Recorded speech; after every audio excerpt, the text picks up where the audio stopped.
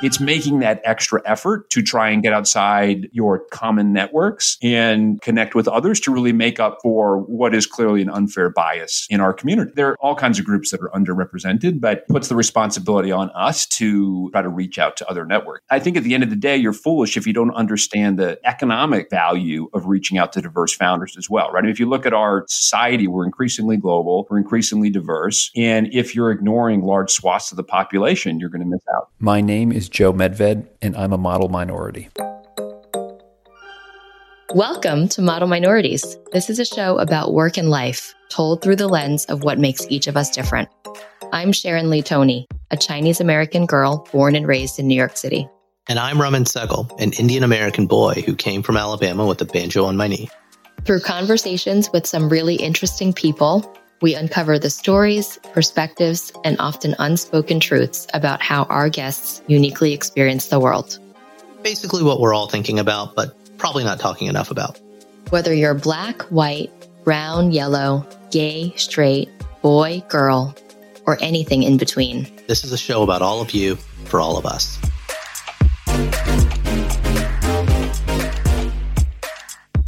On today's show, we're talking to Joe Medved. Joe is the SB Capital Partner at Lerer Hippeau Ventures, a leading early-stage venture capital firm here in New York City.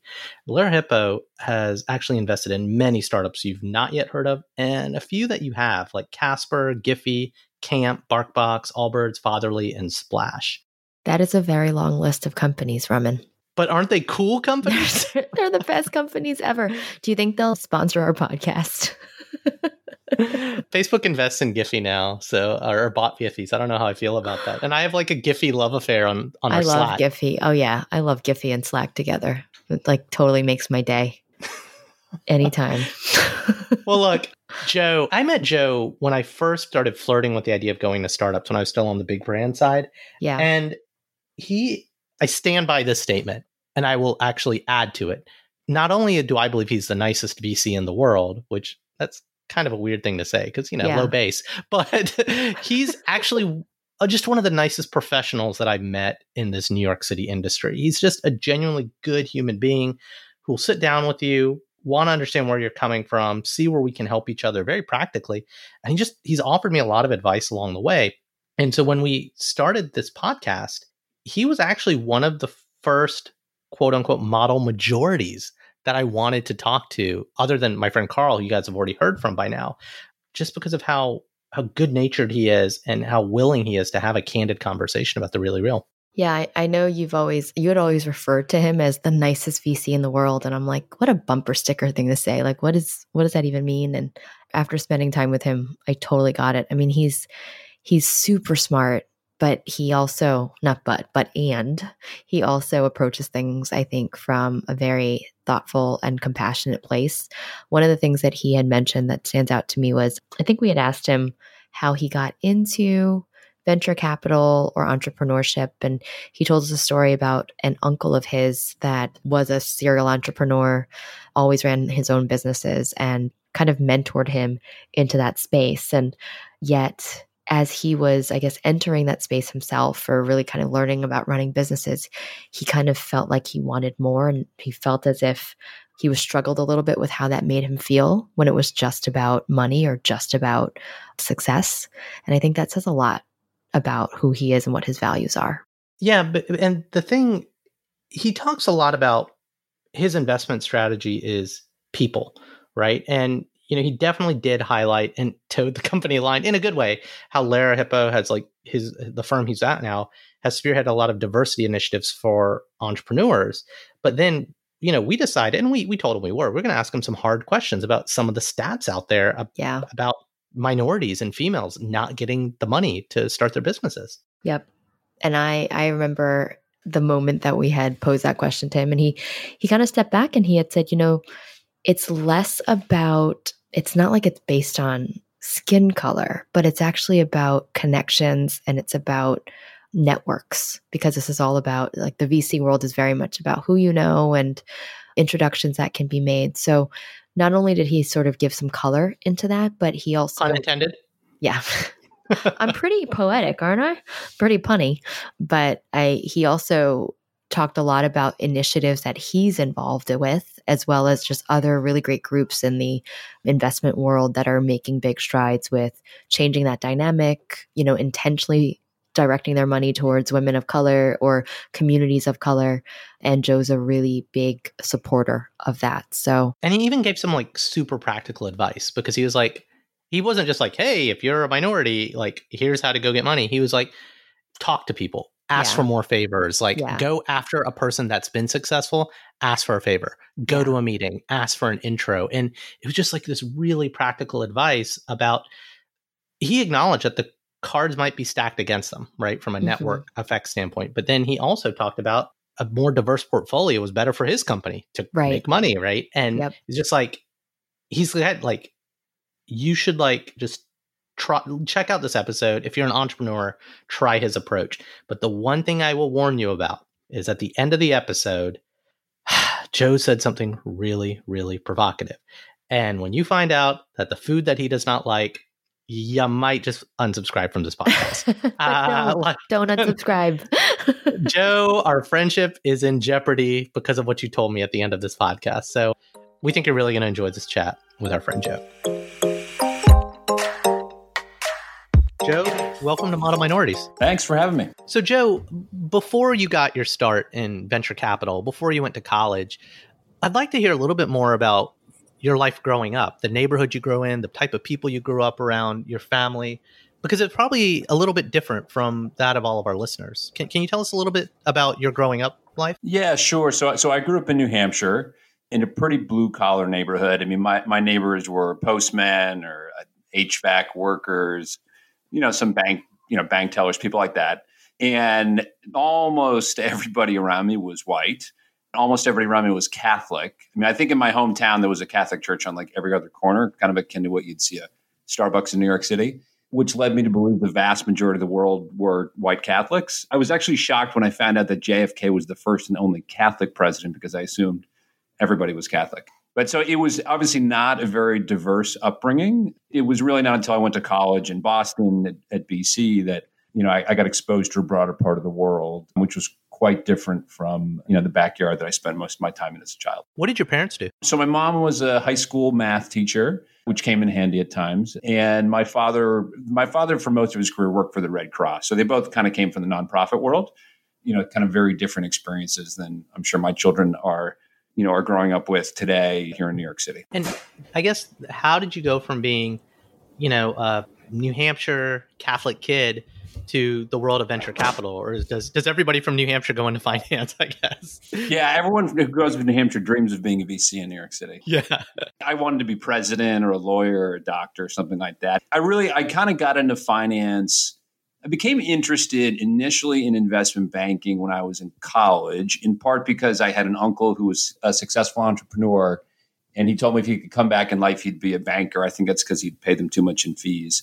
But so I decided to go into investment banking, which really brought me to New York City. And my wife who I met in college, was actually from New York City as well. So it was a convenient place to shift to and move. And after a couple of years in banking, I realized it's not something I wanted to do long term. But I always had a general interest in business. And so that's kind of what led me to this path. What made you so interested in business in general? I think in part, I grew up, particularly in high school, I grew up feeling like the poor kid. And it's no knock on my parents at all. I think my parents gave me an amazing existence kind of growing up, really teaching me kind of morally how to behave. But they just, they had jobs that were not, you don't get paid a lot as a math teacher or someone who runs like a chapter of the Red Cross. They're very rewarding jobs. But like going to college in particular, like I had a lot of friends that, would go on a lot of vacations and buy nicer clothes. And I think part of it just made me sort of want to be able to try and live a different existence that didn't feel so challenged. I don't know that I felt bad about not having as much money. It's just that, I was a child that wanted more. And, I had this uncle who was a very successful entrepreneur, and he and my father really helped kind of mentor me into that direction. But I think, to be honest, like the first couple kind of role that I really had in finance, it just felt like it was a little bit too greedy of a role. Not a knock on. Is this kind of like Wolf of Wall Street sort of stuff? Yeah, no, it was just like, it wasn't, I don't want to say greedy. That's not fair. I didn't feel like it was as fulfilling, right? I mean, I had parents who felt very fulfilled by their jobs, And they, being a teacher is an incredible job that's clearly underpaid in this country. And running a nonprofit. I think we're all learning that right now, Joe. Yeah, no kidding. Every parent in America is like, oh my God, I didn't realize how painful this is. And you're only trying to deal with one child, not like 30 in a classroom. So I think I always had great respect for what my parents did. And I think at least the first role I had, it felt like I was doing like financial engineering, which some people really enjoy. And I actually do enjoy some math, but not so much that I think I wanted to spend the rest of my life. So speaking of your parents and how you ended up, what did your parents want you to be? Did they have any expectations of you as you were growing up? Yeah, they were actually, my parents were great. Like they really never put too much pressure on us as children. I think I had two sisters, one older, one younger, and we were all relatively strong students. And I think as long as we got decent grades and they felt like we tried hard, they were happy. I think I honestly pushed myself probably more than anyone. I was just naturally a very competitive person, a little more so even than my sisters. They were always sort of annoyed by how competitive I would be at times. And so I think that drove me to kind of want to do something bigger in a bigger place. I have friends back in New Hampshire that think it's nuts that I live in New York City, but I can't imagine living anywhere else. I love the intensity of the city when we're allowed to go outside. And I love just sort of the pulse of the city, the people, the varying backgrounds. It's just exciting to me. And I think that it just kind of drove me to want to, have kind of a long-term future in a place like this. Mm-hmm. How is that different from who you are today? Like, the ambition that got you into finance, right? The drive to kind of have a different life than the one you grew up with versus the experiences you're having today. Like what is a day in the life of Joe the VC? Yeah. So I really became interested in venture capital so I was an investment banker for about 5 years. And we worked on all these like huge transactions. I worked on this one massive acquisition that was like one of the largest of all time. And it was like 2.5 years of like running financial models. And the bank collected millions of dollars in fees. It was a very successful business transaction, but it just wasn't as fulfilling as it was for me to work with some of the smaller companies that we advised. And that's what led me to want to get involved on the investment side of the world. And particularly as I explored it further, like really working with early stage companies where it's just a very different type of job. Today, if I could afford it, I would do my job for free. Like I just get to meet with all these fascinating people from all different types of backgrounds all day long, people who are, in many cases deemed nuts by broader society because they're trying to develop something so disruptive and innovative. And it's just inspiring work to be able to, partner with these types of people and help try and fulfill their dreams. And look, most of them fail, right? The statistics show that the vast majority of entrepreneurs do not succeed, but those who do can really create some sort of game-changing businesses and experiences. And I think you're seeing, particularly in this crisis we're going through right now with this COVID-19, the healthcare-focused entrepreneurs that we have backed are helping change the world. And so it becomes a lot more fulfilling, and it helps really fill that hole that I think I had when I was focused purely on the financial engineering side. And so we have the benefit basically of meeting with all these interesting people all day long and consistently trying to support people that you effectively marry for a 10 to 12 year period and go through a ton of ups and downs and, try to have a great outcome at the end of the day. That's great. And so you've talked a little bit about what your day-to-day is like, but a lot of our listeners are very curious to know the specifics of, do you roll into the office and you're meeting people back to back to back and just kind of, is it like Shark Tank where you're just listening to pitches? What's your day-to-day like? Yeah. So, every VC fund is kind of like a small company, right? So we all come together on a daily basis and once a week, usually the partnership meets together to, focus on the priorities for that week, which could be closing new investments or supporting, follow-on rounds in existing businesses or trying to sell companies. But the majority of the day really is communicating with either people we've already backed or with new companies we're looking to invest in, and sometimes with like co-investors or people we're trying to recruit to those companies, people we want to be customers of those businesses. And so there's unfortunately a lot of email. I try to do most of that early in the morning or late at night when I'm back home. And then the majority of the rest of the day, it could be a board meeting. It could be meeting with, someone you're trying to recruit to a new business or hearing a pitch. And so definitely hearing pitches is a big part of it. And I think any investor could fill their entire day with pitches, but you try to figure out how to filter those pitches over time to, prioritize the most likely ones that you would back. Talk about the filtering, your mental filtering process. So it varies by firm, right? But so if you look at our fund, so Lerer Hippeau has a relatively broad focus. We're really founder centric. We just want to back really brilliant founders. And so we'll generally look across every sector other than really, we don't do a lot in biotech. We just don't really sort of understand molecules in the way a lot of other experienced investors do. But we'll invest in a range of consumer and enterprise businesses. And for us, we want to invest in a business typically when there's some kind of like alpha or beta product. There's at least a handful of people on the team. Potentially there's some early revenue. And generally we're structuring the filters based on we're trying to take as many warm leads as possible. I think the best filter we have is our existing group of founders that we've backed in the past. So across our various entities, we've invested in probably 400 companies, a tremendous amount of high quality founders in there. And we're often discovering new founders from that existing network, or we're actually looking to back some of those people a second or third time around. Are there certain traits that you look for when it comes to founders or operations that you tend to invest in? Yeah, I think, the key thing about a founder, one, they have to really be able to effectively communicate a vision for the business for the long term, right? So they really, in a way, have to be an evangelist, like a believable evangelist, but someone who can, paint this vision that is, they're trying to build this, paint this masterpiece. But at the point when they're coming to us, maybe there's a couple trees on the page, right? I mean, they're really developing this, but we have to believe that they can construct that over time. We have to believe they can recruit, the best team members to help them build it, that they can properly sell, and that they can, move faster than competitors in the market, whether they're going after an existing space or they're going to see some fast followers around them. And so it's got to be that incredibly sort of passionate individual.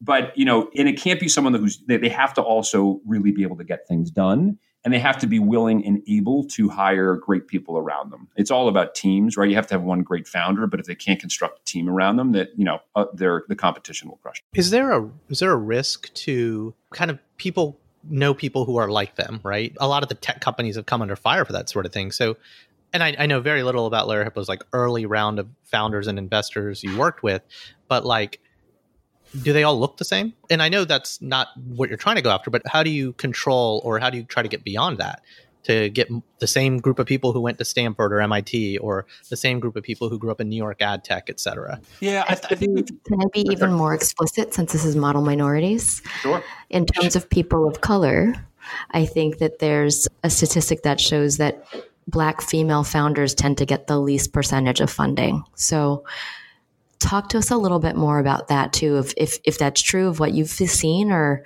if that's purely based on either relationships or background or social circles, like Raman has mentioned. Sure. Yeah, look, if you look across our portfolio, and I don't have the latest data, but we've been on lists that talk about us being one of the largest backers of female founders. Yay! That's amazing.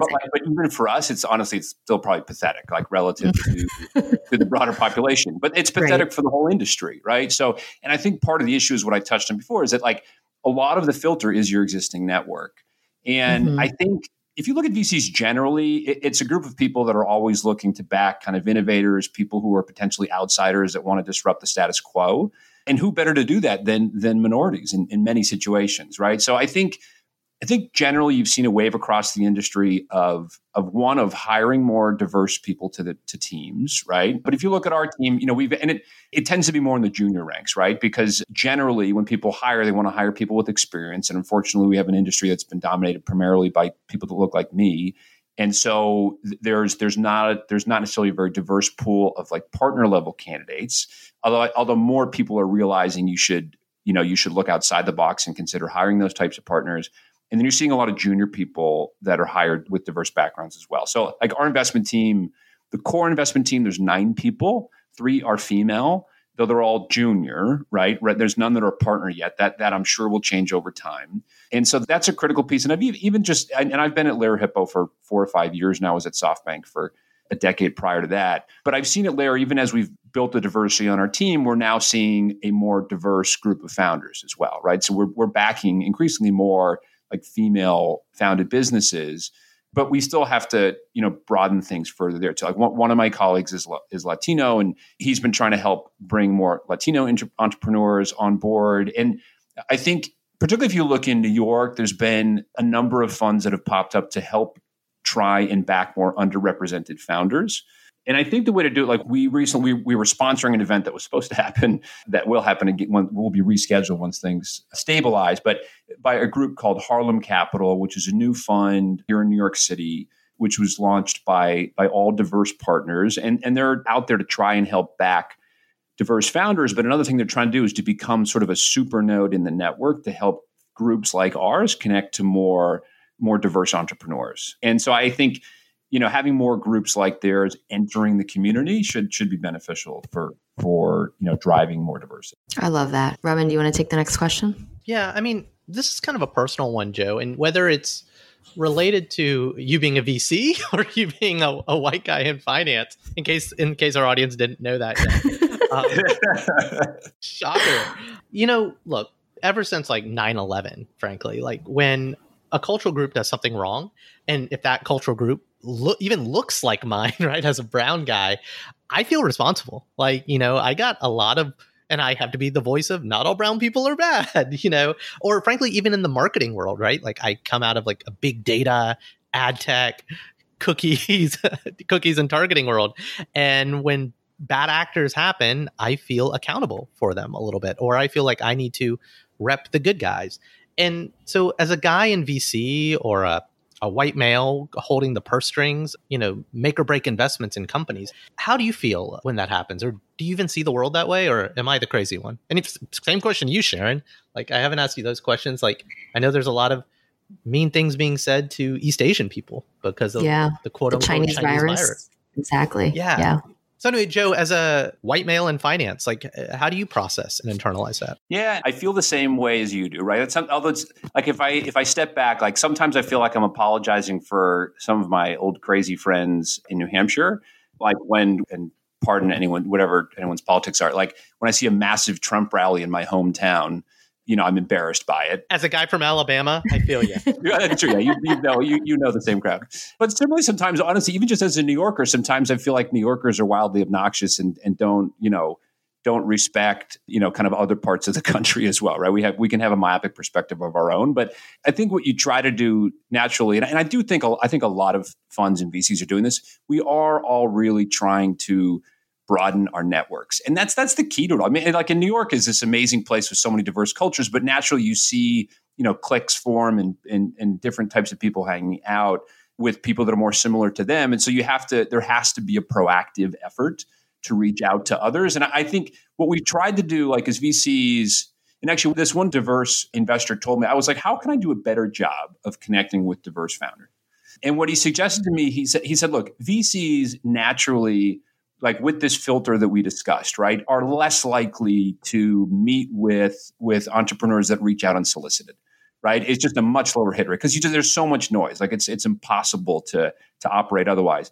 But what he said is like, look, when it's a diverse founder, bend the rules a little bit, right? You need to be more willing to meet with those people unsolicited because they don't naturally have the same networks that people look like you do. And so, there's a greater effort now to try to connect with more founders like that. So it's trying to do more, like some groups are doing open office hours, or like I mentioned, we were participating in this event. There was a pitch event with all diverse founders.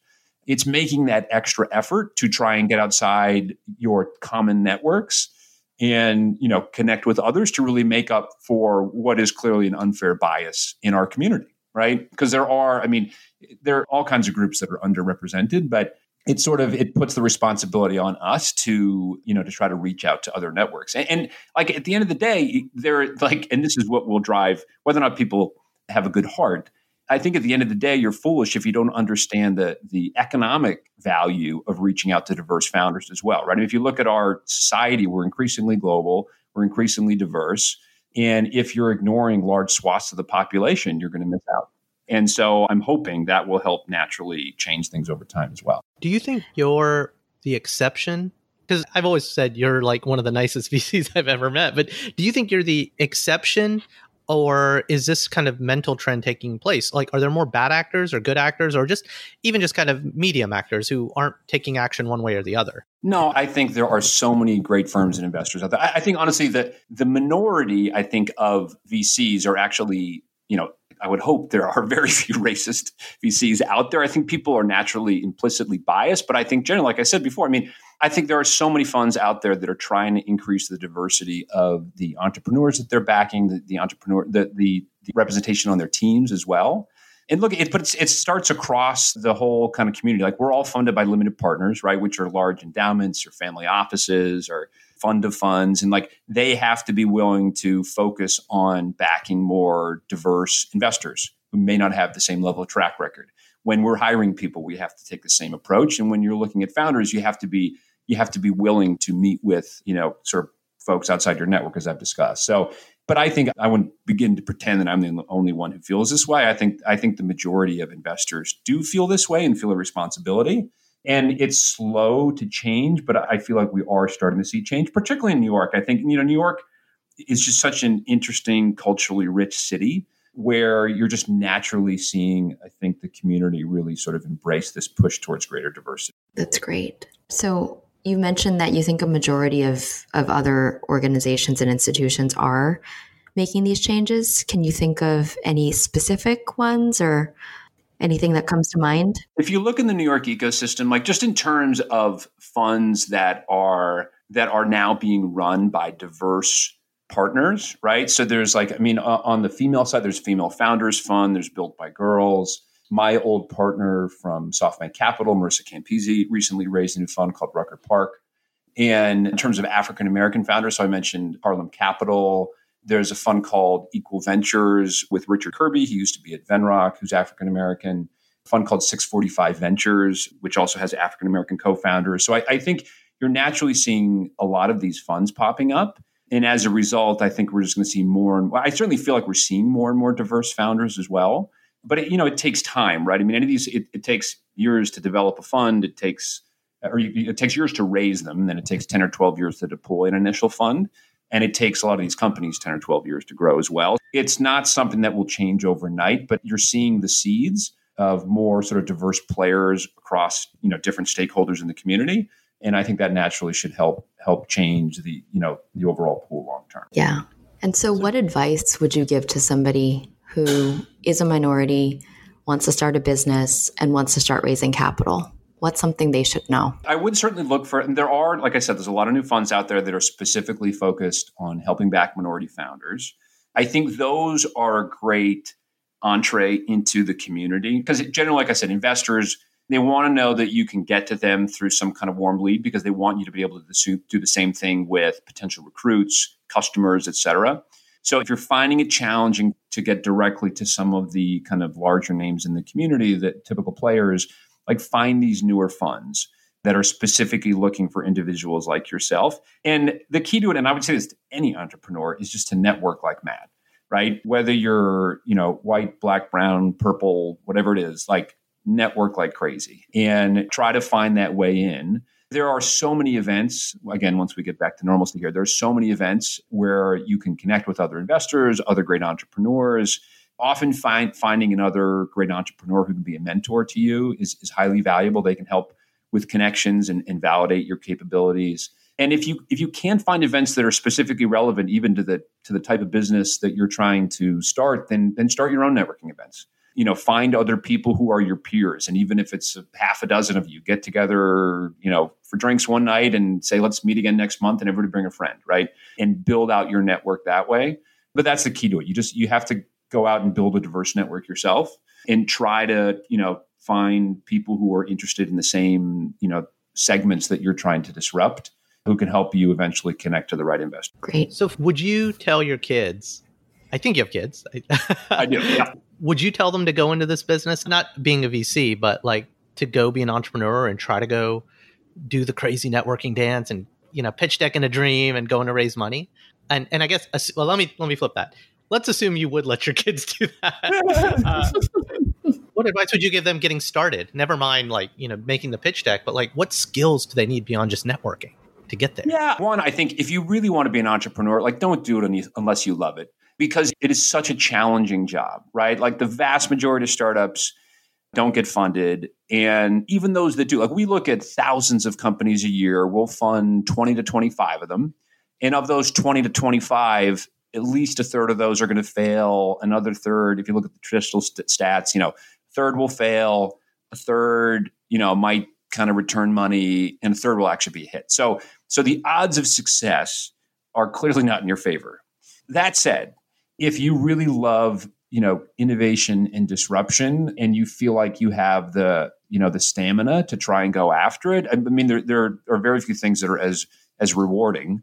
Particularly if you're building something that can really be game changing in something like healthcare, connecting people, elder care. There's a range of interesting things. But I think really the best way to do it is to learn from others. It's really an apprenticeship game. I mean, if you can go work, there's some people that maybe they want to go work at a Facebook or a Google. At this point, those companies are at such great scale. I don't know if there's as much value going there. But, finding, if you discover there's a specific industry you really like, trying to find a role at an interesting kind of rising startup in that segment is like getting a free education, right? So that when you are ready to go and launch your own business, like you've seen so much of what has worked and what has failed, which just significantly increases your chances of success. I think after, the Facebook movie had come out, like there were so many students coming out of school that wanted to go and launch their own business. Well, look, it's really challenging to make that work, right? I mean, I think the vast majority of entrepreneurs have learned from others over time. Some people who come from places where they have more money have the flexibility to take the greater risk and sort of learn through failing a few times. But that's a pretty rare situation to be in. So I think if my children decided ultimately they were truly passionate about startups, then I'd wholeheartedly recommend they go after it. But I'd suggest they find the segment they love and really go work at another company first to learn how to succeed before they really go out and raise their own dollars. That's great advice. Yeah. Sharon, any other questions, or do you want to do speed round? I think I'm ready for speed round. These were really illuminating questions, Joe. Do you feel like, unless there's anything else, Joe, you want to share that we didn't cover? No, this has been great. Okay, cool. Let's do speed round. All right. So, Joe, what's something about you that nobody expects? Oh, I've told you this story before, but my mother was a nun for 14 years, which is, I think most people don't have that background. She had me after. Okay. After the convent. So we're all good with God. It's okay. Joe is immaculately conceived. Right? Immaculate conception. No. Did she ever tell you or your sisters, get thee to a nunnery? No, she should have. She always told us she was the rebellious nun. Like she would go sneak upstairs and have ice cream on the roof at the convent, which apparently was, looked down upon. How fun. So speaking of mom, what's your favorite mom dish? My favorite mom dish is probably my mom's mashed potatoes. I'm a European mutt, but she's got a lot of Irish and she makes fantastic. Yeah. What's the secret ingredient in there? What does she put in there that makes it special? I think she uses like potato rice or something. Somehow they're always very fluffy, like much better than you get somewhere else. Sounds great. What's your least favorite food? Okay, this is going to be weird because this is very un-American. I do not like pizza. What? Wait, you said you're a New Yorker. You're a New Yorker. I know. I'm calling the mayor. I'm calling the mayor. Kid, every time there was a pizza party, I was so bummed because I'm going to starve because I don't like pizza. I never liked cheese. It's very weird. I don't know why. Like I always loved like ice cream and milk in my cereal, but I never liked cheese. And so I never got into pizza. Joe, everything you said before, I disavow everything you just said. Yeah. Podcast. We're not friends anymore. What's a book or a movie that you would recommend to someone? Something that you really relate to. Here's my problem. And this is sad to say, I don't read enough books anymore because I'm mostly reading blogs. All right. Throw a blog at me, man. Yeah. What's the blog that makes you smile? Well, here's the problem. I used to love to go read like a VC or something like that. But now I think I just use my like network of friends just to help me discover amazing content. Again, maybe this is leading me down the path of like being too narrowly focused, but I think in the world we live in today, there's such a rich amount of content available online. And the greatest pieces often just kind of rise to the top. And it could be from someone that you've never even known before, but it just becomes so appreciated by the community. So I honestly sort of recommend following lots of high quality thinkers online and allowing the content that they really love to rise to the surface. And that's really where a lot of what I consume. So speaking of those people then, those high quality people that you follow or you follow their content and their recommendations, if there was someone you could sit down and interview in a podcast like this, who would you want to have a conversation with? Oh, that's a tough question. See, that's my problem. I don't know if I could pick just one person, but pick three. I have great respect certainly for Fred Wilson from Union Square Ventures here in New York. I mean, he's built one of the most successful venture funds globally, like out of New York City, and really built it at a time when no one was truly active here. He's just, he's built this, incredible platform and really sort of looking at the world in the way I think a lot of other people do not, which I think is wildly valuable. And I think Chamath from Facebook, if you guys know, if you sort of follow what he's done with social capital, I mean, he's tried to, like, if you think about trying to get, to get rid of bias in investing, like he ran this experiment called Capital as a Service, where he effectively tried to get founders to just submit basically numbers about their business to automatically make a decision about whether or not he should invest, to completely eliminate bias. Doesn't matter where you're from, what your background is. And so I think he's a fascinating guy to listen to in any of the podcasts he does, or he's been on CNBC a lot lately. He stirs up a lot of controversy, but I just think he's a fascinating and interesting individual. And I don't know that the Capital as a Service project is going to entirely succeed, but I think it's a really interesting experiment. So those are a couple that I really like. Great. And then ready for the last question? Sure. So I think you are probably what I would call a minority of the majority. Like you definitely are one of the nicest VCs we've ever met, and you have He's a model majority. You are a model majority member. Yeah. But this is the same question we ask for everybody, so it'd be interesting to get your answer. And the question is, what does being a model minority mean for you? I think it probably means being like open to all other cultures while still retaining and utilizing sort of pride in your own culture. Like, so I remember he had some issues obviously with some communities and how he treated them as mayor, which he has to deal with. But one of the quotes that he spoke about of New York City that I always loved was that our city is a mosaic as opposed to a melting pot.